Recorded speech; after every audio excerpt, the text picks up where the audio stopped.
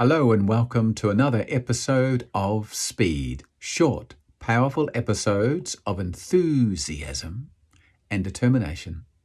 How is your day going? Well, that is good news. I like that. We're going to read from this book today, Chicken Soup for the Woman's Soul. If you've never read any of these Chicken Soup books, they're lovely little short stories sent in by a variety of people. Let's get started, shall we? Why don't we?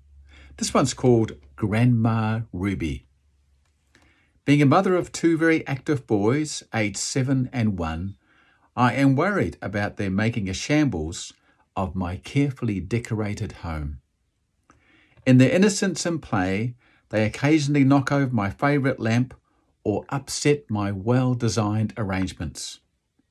In these moments when nothing feels sacred, I remember the lesson I learnt from my wise mother-in-law, Ruby.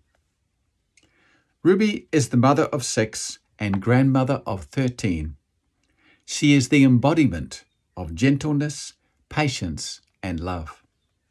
One Christmas, all the children and grandchildren were gathered as usual at Ruby's house.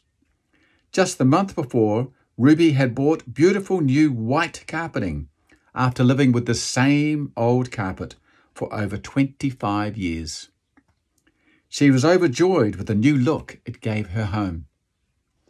My brother-in-law, Arnie, had just distributed his gifts for all the nephews and nieces, prized homemade honey from his beehives.